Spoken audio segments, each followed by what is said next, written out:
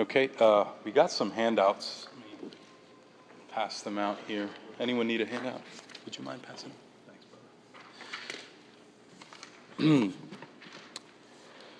So last week, we discussed chapters 17 and chapters 17 and 18.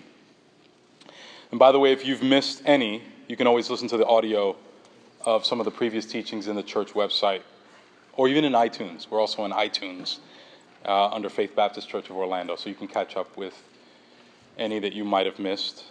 Today, we actually conclude our series on the book of Judges with the last chapters 19 through 21. This is the last one, so this is goodbye to Judges.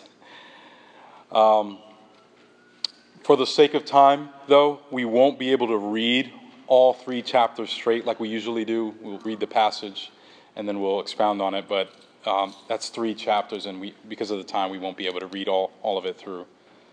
But just keep your Bibles open as we look through some of the verses. Again, it's going to be chapters 19 through 21.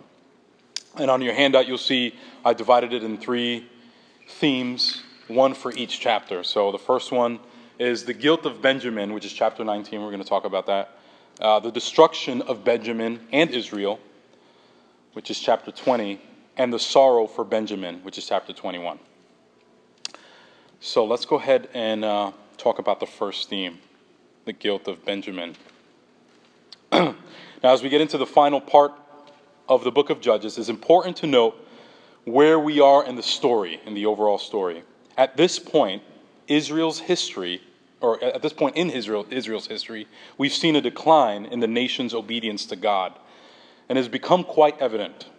At first, Israel as a people often fell into idolatry and under the judgment of God, but when God hears their cries, He would rescue them and would raise a judge to lead them into peace for a short time. But once their judges would pass away, they would fall back into disobedience, and that was a cycle. Now, at this point in the story, Israel stopped seeking the Lord, and God had given them over into their ways. And this is where we are in the story, in chapter 19. And chapter 19 begins with a statement, you'll see it in the first verse. In those days, when there was no king in Israel, etc., signifying that Israel was in a state of no guidance, as everyone did what they wanted to do and what was pleasing in their own eyes.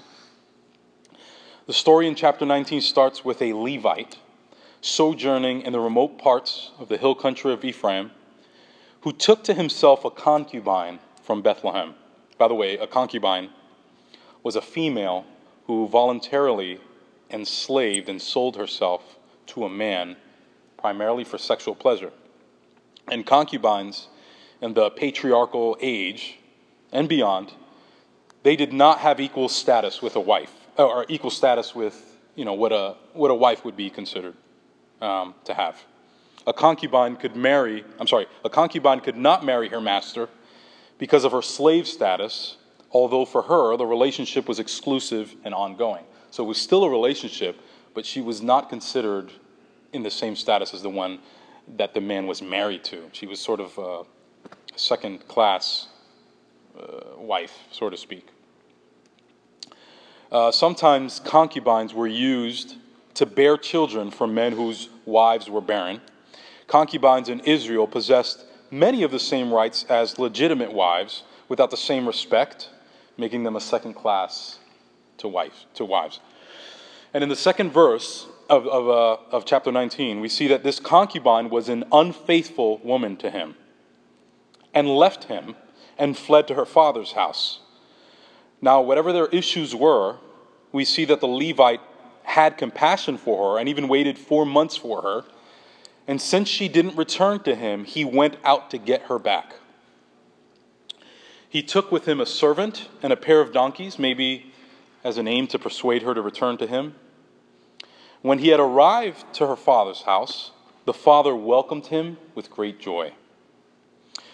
Now, the writer seems to depict the concubine's father as a man of much hospitality. He welcomed him in. And you see verse after verse, he offered the Levite food and drink and constantly asked him to stay at night. You see that in verses 6 through 9. I'm going to put it up here. Can someone read verses 6 to 9?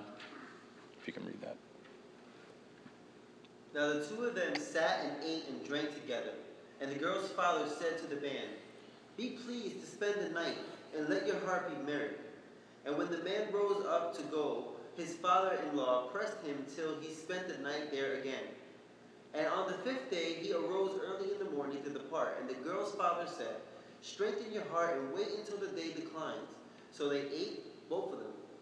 And when the man and his concubine and his servant rose up to depart, his father-in-law and the girl's father said to him, "Behold, now the day has waned toward evening. Please spend the night. Behold, the day draws to its close. Lodge here and let your heart be merry. And tomorrow you shall arise early in the morning for your journey and go home." Yeah, so I don't know how your in-laws are, but in comparison, he was very welcoming, very nice, very hospitable. And it's interesting how the writer of this passage makes clear of the kind of warm hospitality that the Levite receives from the father-in-law. Yet we'll see, as the story goes on, a major contrast in hospitality. So this is nice here, but we'll see how things change later. The story goes on as the Levite gains his concubine back, and they decide to finally leave the father's house, and they travel on together, and they discuss where they should stop next. And we see this in Judges 19, verses 11 through 15. I'll put it up here. Can someone read that, 11 through 15? If you can read it. When they were near Jabus, Jerusalem, the day was nearly over, and the servant said to his master, "Come now, let us turn aside to this city of the Jebusites and spend the night in it." And his master said to him, "We will not turn aside into the city of foreigners, who do not belong to the people of Israel, but we will pass on to Gibeah. Gibeah? Yeah, Gibeah or Gibeah. Gibeah? Yeah. Gibeah.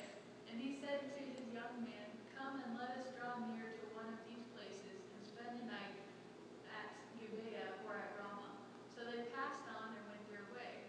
And the sun went down on them near Gibeah, which belongs to Benjamin.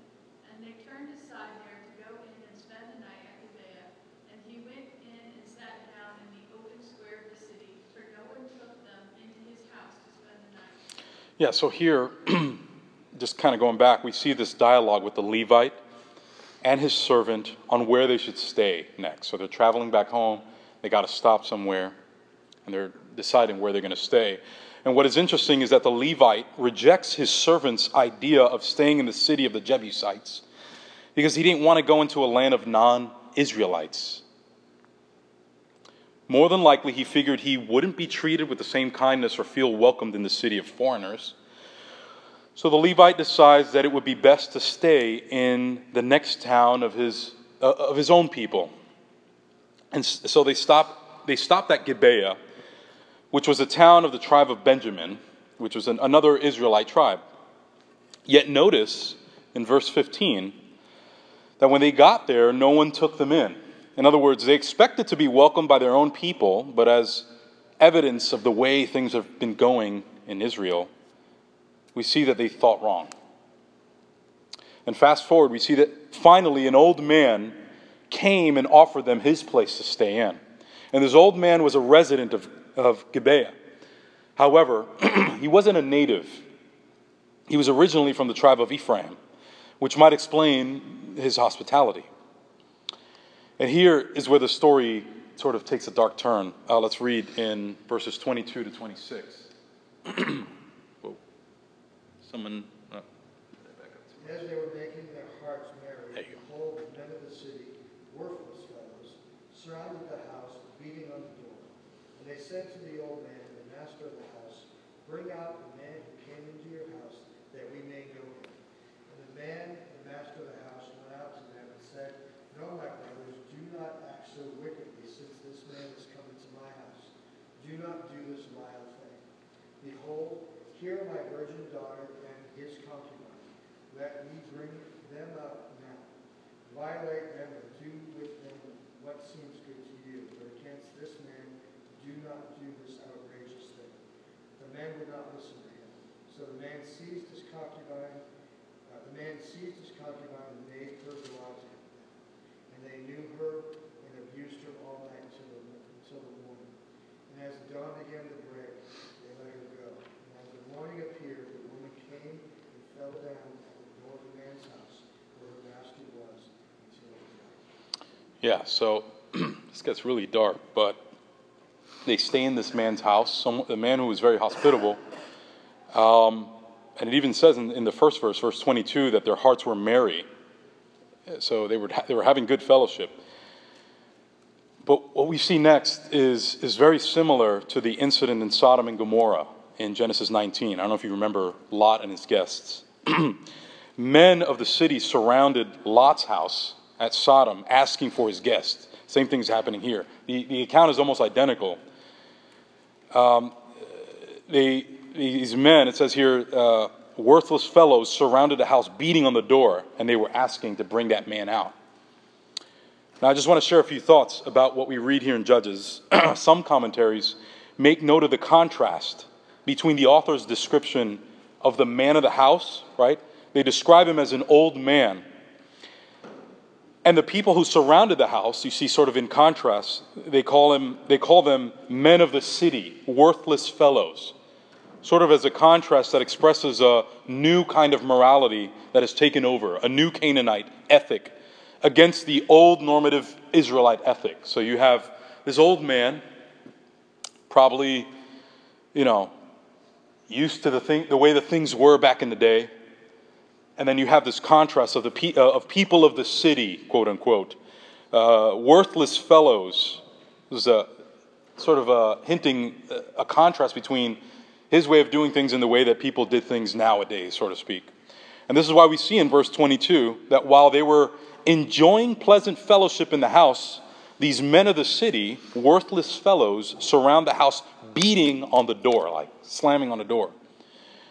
It was a loud and abrupt interruption of peace by a people of new morality, showing the change in the society of Israel, a moral decline.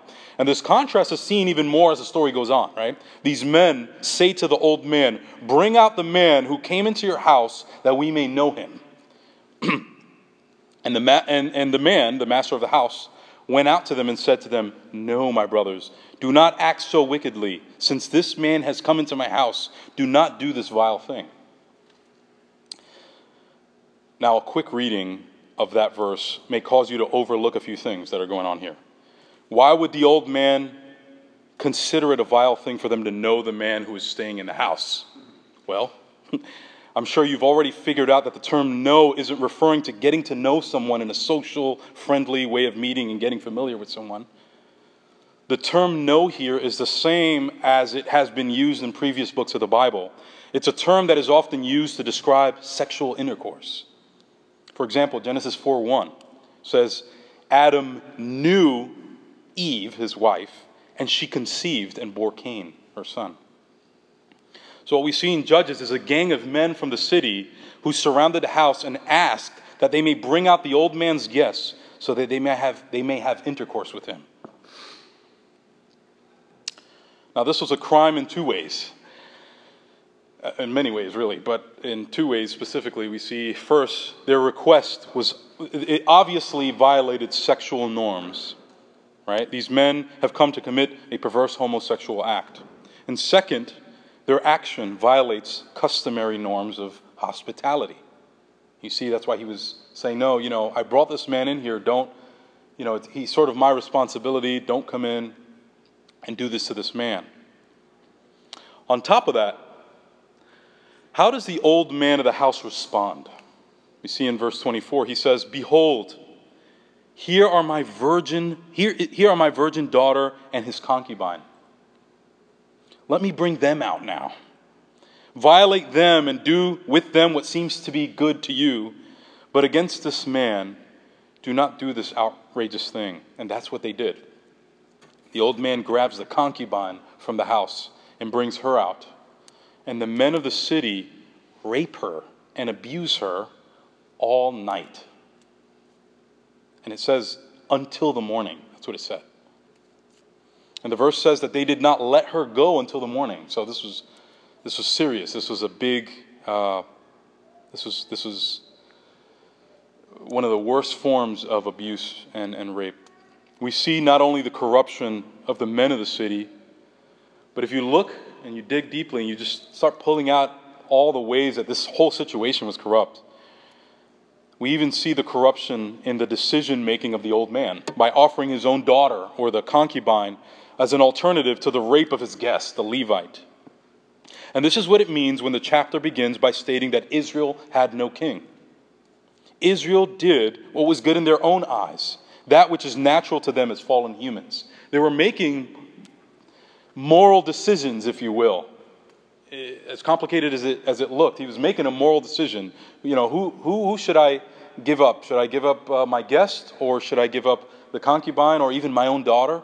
And to him, his decision was, well, not the guest. And, you know, it seems like he was protecting his honor, in a sense, over his own blood, you know, giving up his daughter or the concubine. There was some decision-making there that was a moral decision, yet you see that it was, what he's decided was still corrupt, in a sense. No one in this story is exempt from this corruption of the heart, right? All of the characters here are sinning in many ways. Each character demonstrates corruption in some way. For example, what was the Levite doing the whole time? After all that time of trying to gain his concubine back after she left him, all of a sudden, she is given away without a fight to ruthless men.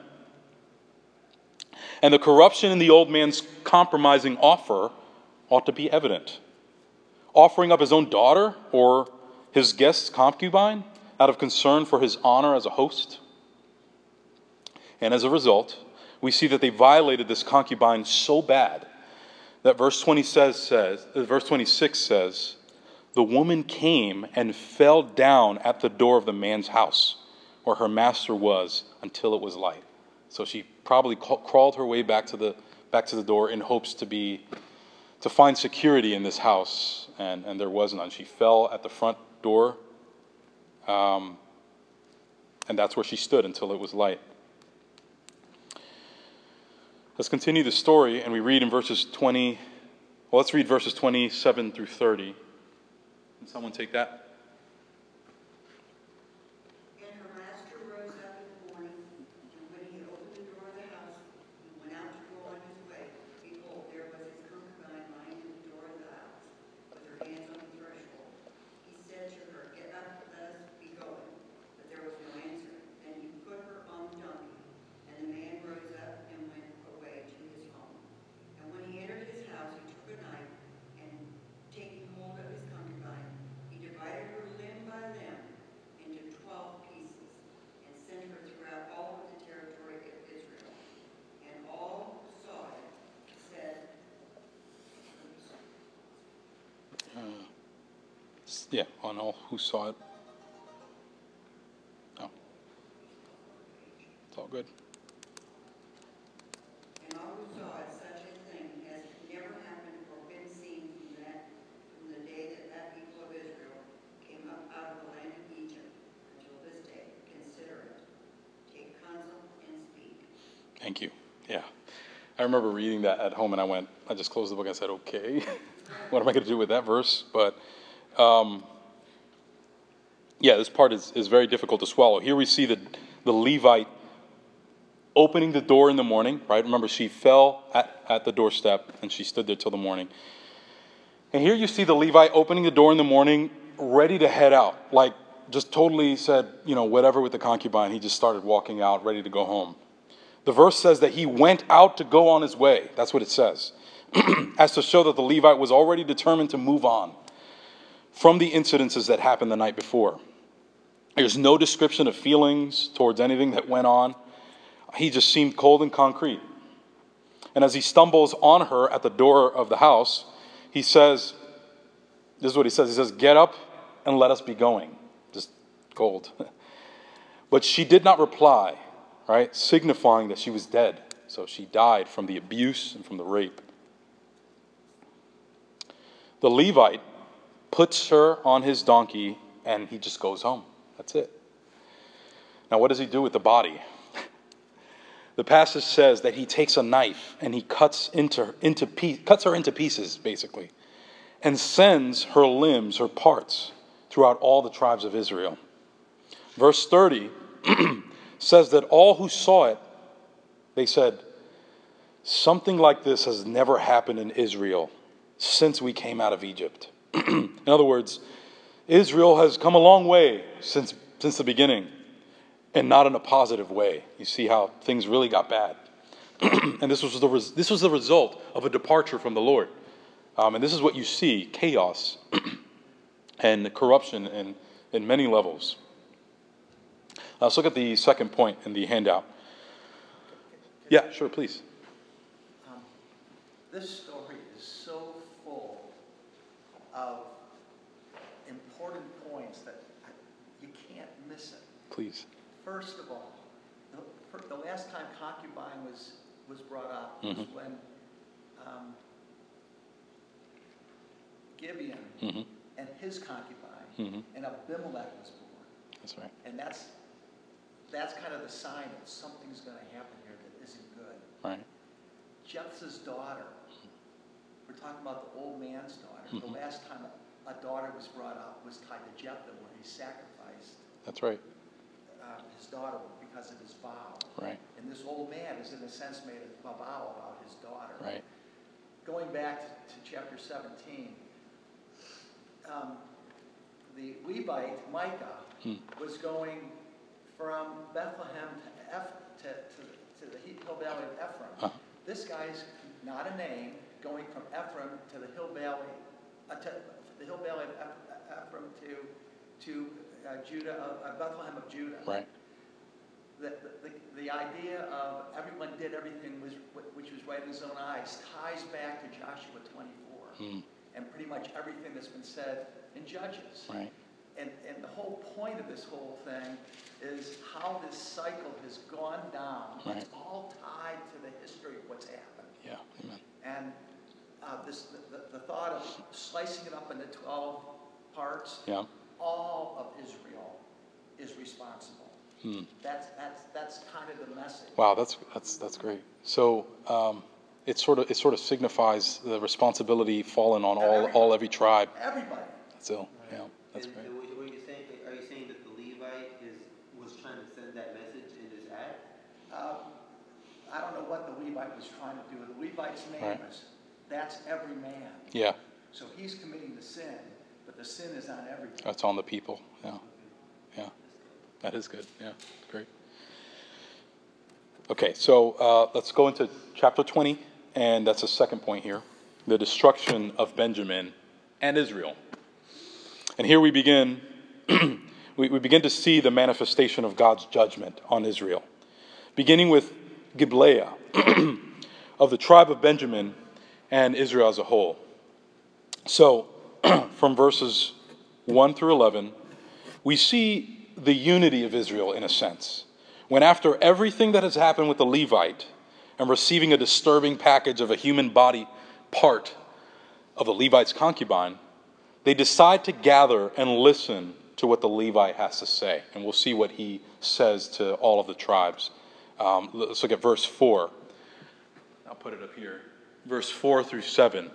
Can someone read that? And the Levite, the husband of the woman who was murdered, answered and said, I came to Gibeah that belongs to Benjamin. I and my concubine to spend the night.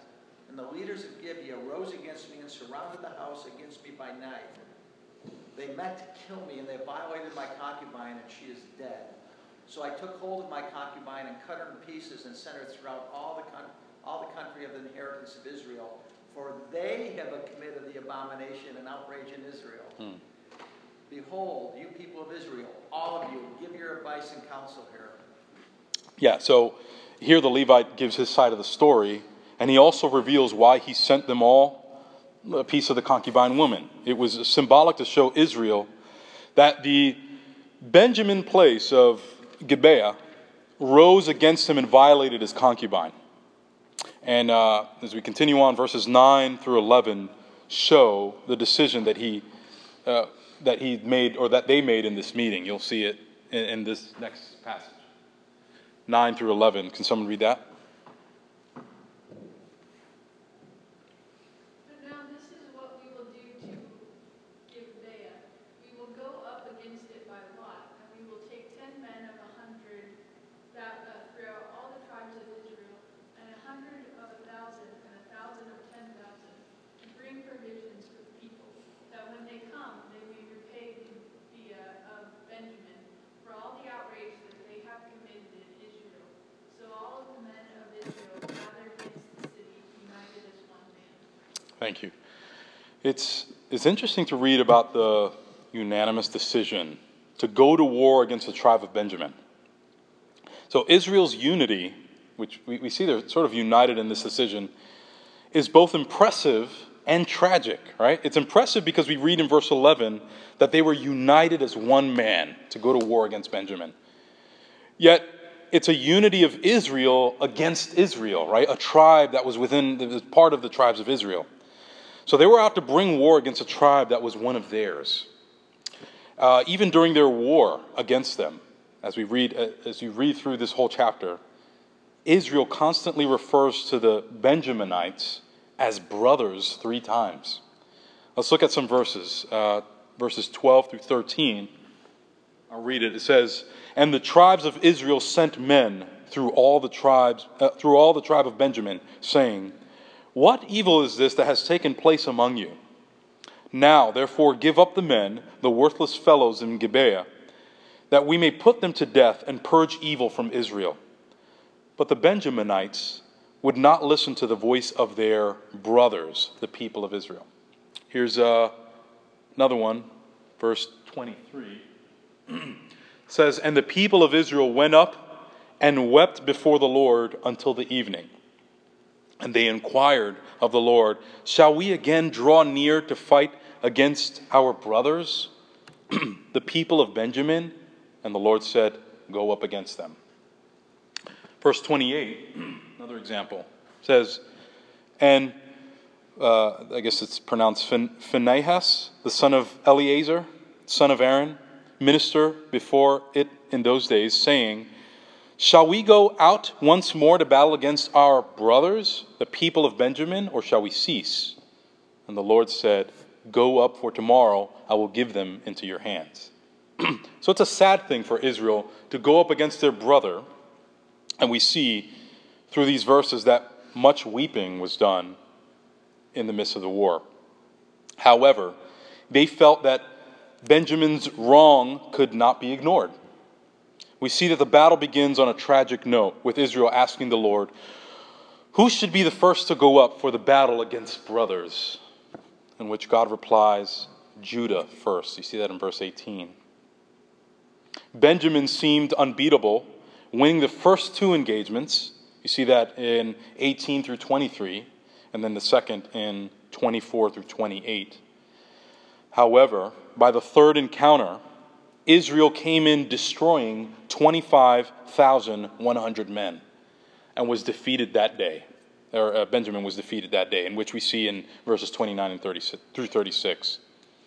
Now, in all these setbacks, we must wonder, what is God doing here? Why is he allowing this? What is his plan with all this that is going on within these chapters of them going to war against each other?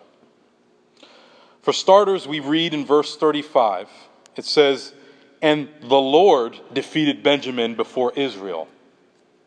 This is significant, that God was active and present in all of this, meaning that Benjamin's defeat was the manifestation of his judgment, of God's judgment upon Benjamin.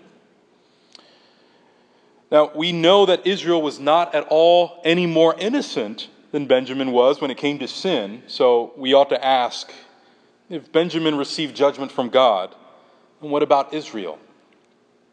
Were they exempt? Did God just pick a side? Well, we see that even though Israel won the victory in the battle at the end, Israel did suffer 2 losses, and this may have been a form of judgment from God towards them. However, we do see for the first time in a long time that Israel finally called upon the Lord for guidance. even if it was about the war against their brother tribe. So in theological terms, Israel accessed divine guidance. Israel sought means of grace, so to speak. And on the contrary, there was no mention of the tribe of Benjamin receiving direction from Yahweh. Regardless of it all, in conclusion, when we see this war going on, God still accomplished what he willed. And any good at all depended on his own mercy and kindness. So God used this situation to accomplish his goals. It was determined that Benjamin would fail and that Israel would win. Let's look at point number 3. Can I just say Yes. something about Phinehas? Sure. That's important. Phinehas. Because Right. Phinehas, Okay. if you remember, in Numbers, when the Midianite women, the Baal worship of Peor, Mhm. when the Midianite woman and the Israelite were essentially joined in Mhm. marriage, Right. Phinehas slayed both of them. Right. And this averted a plague that was going on Israel. The next time you see Phinehas is I also think it's in Numbers. The next time you see Phinehas is actually when he's in battle. He's kind of the warlord. He's the one who's doing justice. That's why his name is called out there. Very He's good. the one that's doing justice. Very good. Yeah, thank you. Thank you. Okay, so the sorrow for Benjamin. So in this last point, we get into the final chapter, which is 21. And here we see that the literary theme changes dramatically from Israel destroying Benjamin to all of a sudden feeling sorry for Benjamin. Right? They went to war against their brother tribe. And now all of a sudden it changes a little bit and they're feeling sorrowful for going to war against Benjamin. This may be the first time in history where we see a nation actually feeling sorry for the opposing country after going to war against them and winning. But here we see that Israel weeps after the win. They begin to grieve for Benjamin. But this wasn't simply feeling sorry for the opposing group, but they were realizing how tragic it was that they went to war with their brothers. And as a tribe of God's people, they became devastated that one tribe was now missing out of the 12 tribes of Israel. Look at verse 3. I'll put it up here. Never mind. Just look at it on your Bibles. Judges 21:3 says, "And they said, O Lord, the God of Israel, why has this happened in Israel that today there should be one tribe lacking in Israel?" Verse 6 says, "And the people of Israel had compassion for Benjamin, their brother, and said, one tribe is cut off from Israel this day." So it's a sad day. Verse 17 says, "And they said, there must be an inheritance for the survivors of Benjamin, that a tribe not be blotted out from Israel." Now that last verse, verse 17, shows that apparently Israel intended to eradicate Benjamin, to wipe them out of the planet. They even swore not to give any of their daughters into marriage with a Benjaminite. You see that in verse 1. Their hopes was that even if there were any remaining survivals from the tribe of Benjamin, that they would not have wives and would not be able to procreate, and as a people, they would go extinct within a generation. However, at this point, Israel lamented and their grief intensified, because even though they now wanted to revive and preserve Benjamin, they can't break the oath that they have already made. This was an oath to not give their wives to these people. They didn't want to break that oath, yet they still wanted this tribe to survive. So Israel came up with an idea. They remembered an oath that they had made with all the tribes. The oath was that any of the tribes who refused to send their troops to fight in the battle that they just had against Benjamin, if they refused to send troops, we're going to put them to death. That was the oath. And they remembered that Jabesh Gilead, that they didn't send any troops. So here, Israel thought, we can just fulfill that oath, kill them and take from them any young virgins. And they did so. And when they did so, they only got 400 girls, which were not enough for the survivors of Benjamin. So they kidnapped some Shiloh girls at an annual festival where girls from Shiloh came out dancing in the vineyards every year. And so we see that the tribe of Benjamin takes the girls as wives and rebuild their towns and continue on with life. We see that in verses 23 through 24. Can someone read 23 and 24? Chapter 21. And the sons of Benjamin did so, and took wives according to their number, from those who danced, whom they carried away. And they went and returned to their inheritance, and rebuilt the cities, and lived in them. And the sons of Israel departed from there at that time, every man to his tribe and family, and each one of them went out from there to his inheritance. Thank you. Yeah, so what are we to take from this chapter, or even the previous chapters? I think we ought to notice something that is very much a human tendency, which we can see in Israel throughout all these chapters. That is the inconsistency of their morality. Right? In one occasion, we have the Levite compassionately pursuing his concubine, even after the scripture says that she was unfaithful. Next, we see his failure to defend her when the men of the city want to sexually violate him, yet he passively allows them to abuse her, leading to her death. These are inconsistencies in morality. We also see many ethical problems in that situation, with the old man rejecting the violation of his guest, but offering his daughter or even the concubine. Later on, the Levite reports this to all of Israel in a disturbing manner by sending his concubine, the body of the concubine's parts, into all the tribes. Yet on the flip side, the war that he begins seems to be a righteous war. They war against a city that in many ways was a new version of Sodom and Gomorrah. But then we see regret on Israel's behalf of going to war with a fellow tribe. Yet, the way they restored the tribe of Benjamin had all kinds of sinful and ethical problems. It was in many ways contradiction in ethics, inconsistencies in morality. We see faithfulness to oaths, but murder and kidnapping as a solution to keep their oaths. This was a mix-up. And in many ways, and this is where we ought to identify ourselves with Israel, from a close-up view, each one of us, apart from Christ, lived inconsistent lives, right? Think about yourselves before Christ. Claiming to love, we often acted in self-interest, right? One minute we are moral, next minute we are rebels. We thought we were good when we complained against others who break the law of the lands, but we fail at our own made-up moral standards. This is a problem not only in Israel, but of all mankind, and we see that throughout this account of Judges.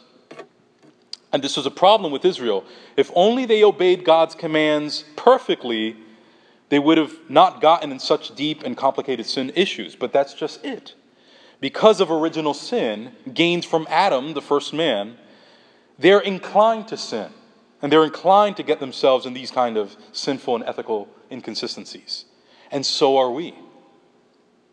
Therefore, we see that Israel's problem isn't found in their behavior ultimately, because even when there was a judge who would rule over them temporarily and their behavior was checked, they were at heart still idolaters and sinners.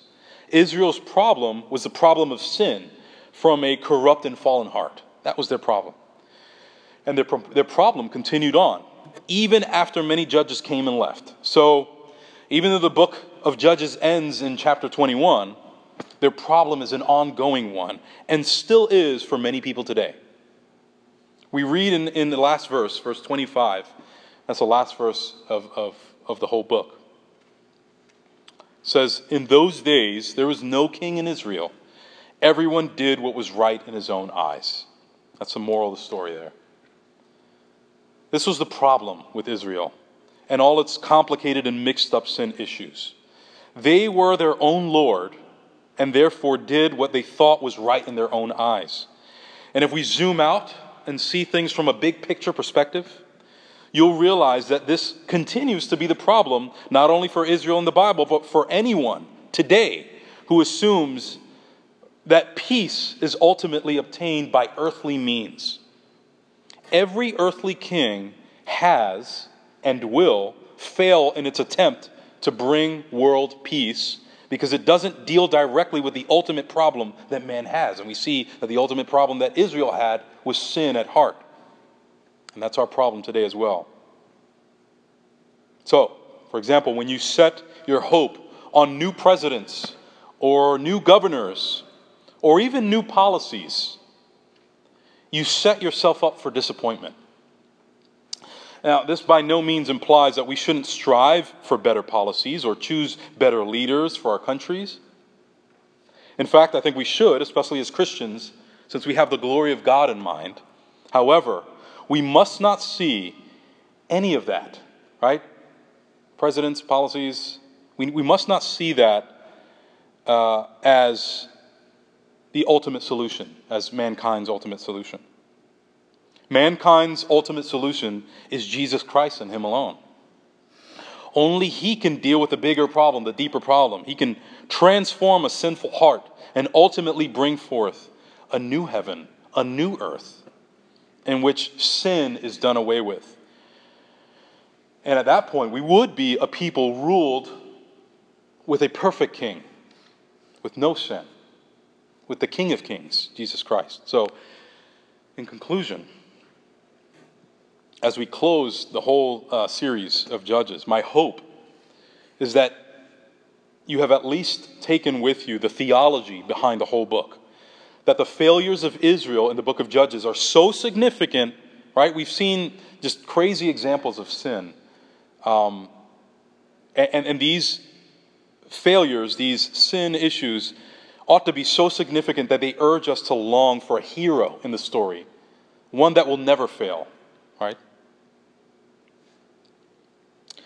And we see towards the end that they become a people cut off from God and only left with private religion and personal ambitions. And yet God, at least in the bigger picture, in the grand scheme of things, God won't tolerate seeing His people destroy themselves. Right? This is where the gospel comes in. He doesn't let the world be this way. The victory belongs to God in the end. God won't tolerate seeing His people destroy themselves, and the lesson to be learned is that the people of God are never beyond the reach of grace. And as the story goes on, even after Judges, you'll see how God provides from the line of David, King Jesus, the true king and the true judge.